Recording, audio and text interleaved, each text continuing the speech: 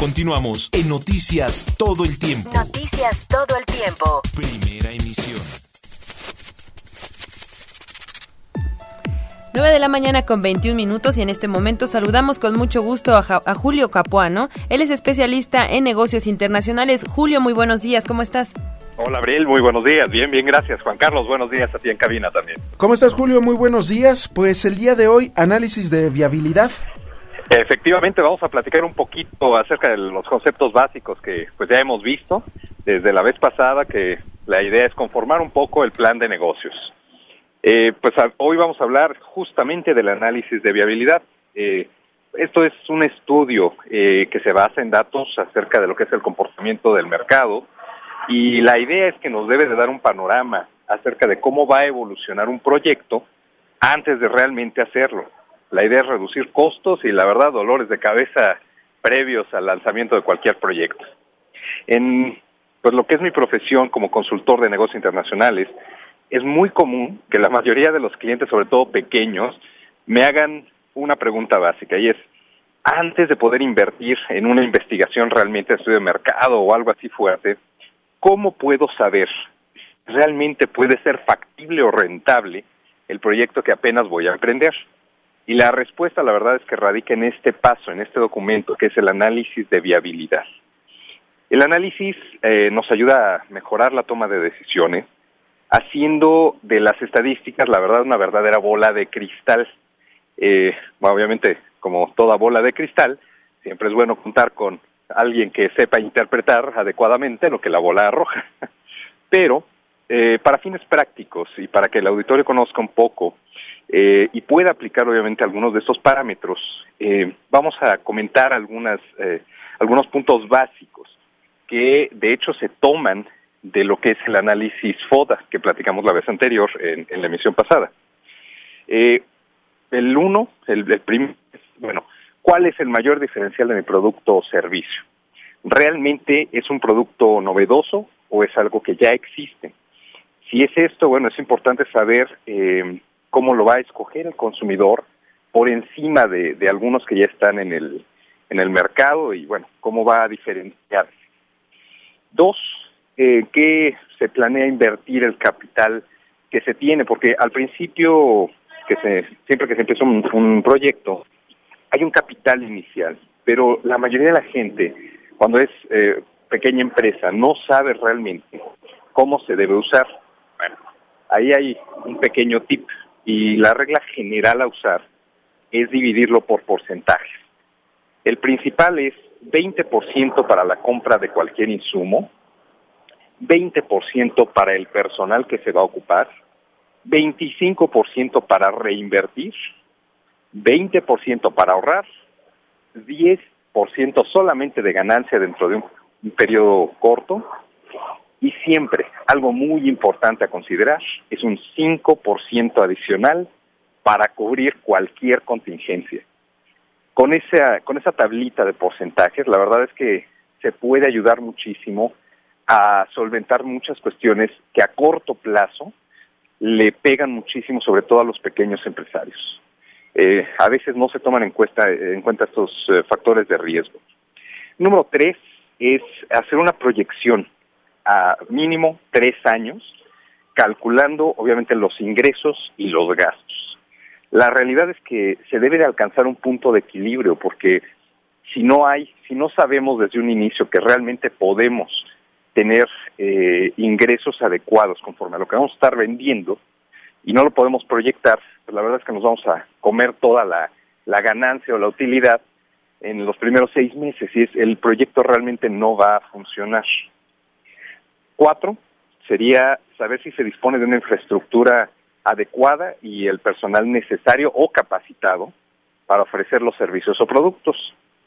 Ahí la verdad es que no siempre es necesario tener una gran oficina con una plantilla de personal muy grande. Lo que realmente sí es importante es que todo esté de acuerdo a las necesidades del proyecto y que pueda realmente tener lo necesario para que se apoye al avance del proyecto. No es la cantidad de gente ni el lugar físico lo que van a determinar realmente que avance el proyecto, sino que realmente eso que se tiene se sepa usar. El 5 es, existen realmente necesidades y público que esté dispuesto a comprar lo que yo estoy ofreciendo y obviamente al volumen que yo necesito que se venda.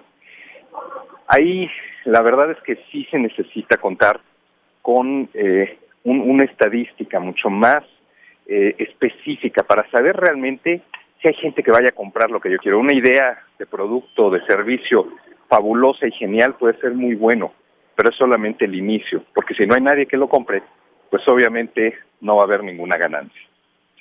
El 6 sería el comportamiento del mercado.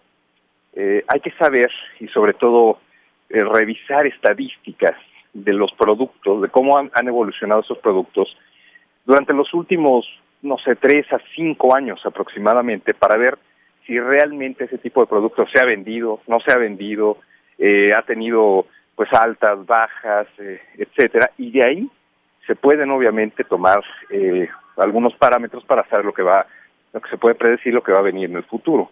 Hay muchas fuentes de información de dónde obtener esto, puede ser, por ejemplo, de Secretaría de Economía, puede ser el mismo INEGI, que es pues obviamente una de las fuentes más confiables, y si es a nivel internacional, bueno, se tiene que revisar la balanza comercial entre los países. La siguiente sería ver quién es la competencia realmente y cómo opera, porque aquí el punto medular es saber cómo subsistir realmente adecuada y armónicamente en el mercado. Obviamente hay cambios que se tienen que hacer. Este análisis, al igual que el plan de negocios completo, debe ser un documento que sea vivo. Nosotros le llamamos un documento vivo, porque debe de reflejar los cambios constantes que se van sufriendo. La competencia modifica esto, y si no lo hacemos nosotros, obviamente nos pueden rebasar y finalmente, sacarnos del mercado. Ya hemos visto claros ejemplos, como lo ha sucedido, por ejemplo, con el caso de BlackBerry, los famosos teléfonos BlackBerry. No hubo una adecuada formación en tiempo para flexibilizarse y cambiar ante los retos de la competencia, y al final cuesta caro.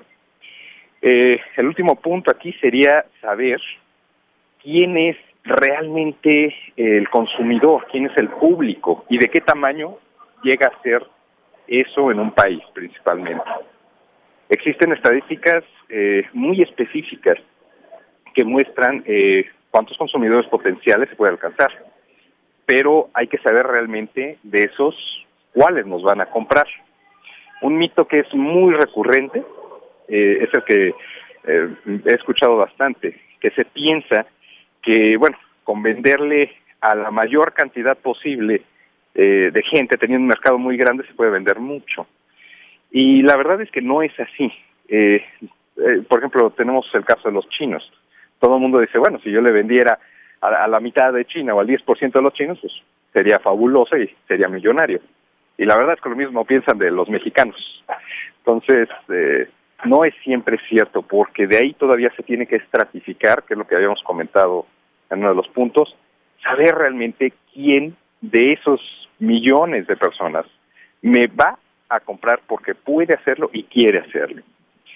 Este documento, que es el análisis completo, al igual que todos los que conforman el plan de negocios, pueden ser usados para hacer el proyecto de un arranque, el arranque de un proyecto, o obviamente ampliar el negocio hacia horizontes internacionales también. Lo importante es ser realista. Este tipo de documentos, a veces mucha gente ajusta los datos a las conveniencias que suelen ser intereses personales para justificar realmente que funcione ese proyecto. Pero no puede ser así, ya que estos documentos deben demostrar la realidad para saber si sí va a funcionar o no va a funcionar el proyecto. Y es por eso que también en muchos casos no se hace de forma interna este tipo de análisis, se hace por un tercero que no tenga, obviamente, una conveniencia personal dentro del proyecto, para que sea realista y realmente se pueda llegar a un número exacto y bien hecho. Recordemos que el análisis de viabilidad, igual que el FODA que comentamos la emisión anterior, son elementos que van integrando el plan de negocios básico. Ya en la siguiente emisión vamos a platicar del último que tendremos.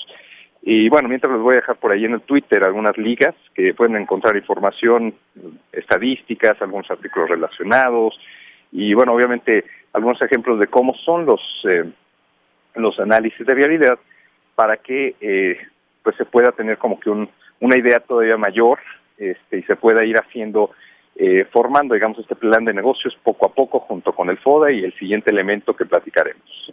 Oye, Julio, muy interesante. La verdad es que muchas veces nosotros creemos que estamos listos para echar a andar un proyecto, ¿no? Un proyecto que quizás simbolice una fuerte inversión o simbolice también un sacrificio en algunos bienes o algo por el estilo, y tenemos que tomar en cuenta todo lo que nos has dicho, que muchas veces no lo hacemos, ¿no?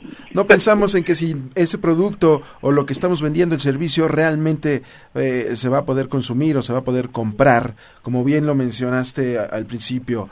Es la euforia del producto o del servicio. Sin embargo, el mantenerse y que la gente lo siga adquiriendo, ese es el punto, ¿no? Exactamente. Ahí también, hay empresas muy especializadas, y te lo comento, ya lo platicaremos a fondo después, pero hay empresas especializadas que se dedican a hacer algo que se llama inteligencia de mercados. Uh-huh. Y este tipo de empresas brindan datos, pero tan precisos y exactos que a nivel geográfico pueden determinar realmente cuántos consumidores, de qué etnia o razón social o etcétera, son los consumidores que realmente están comprando, y es tan exacto que la mayoría de las grandes empresas, por ejemplo, usan estos datos para poder hacer sus proyecciones. Ok, muy bien, pues muy interesante, mi querido Julio, muchísimas gracias y nos escuchamos el próximo martes. Claro que sí, Juan Carlos, Abril, un fuerte abrazo. Gracias, bien, hasta luego. Pues vamos a un corte y regresamos porque ya viene la licuadora, así es que no se vayan.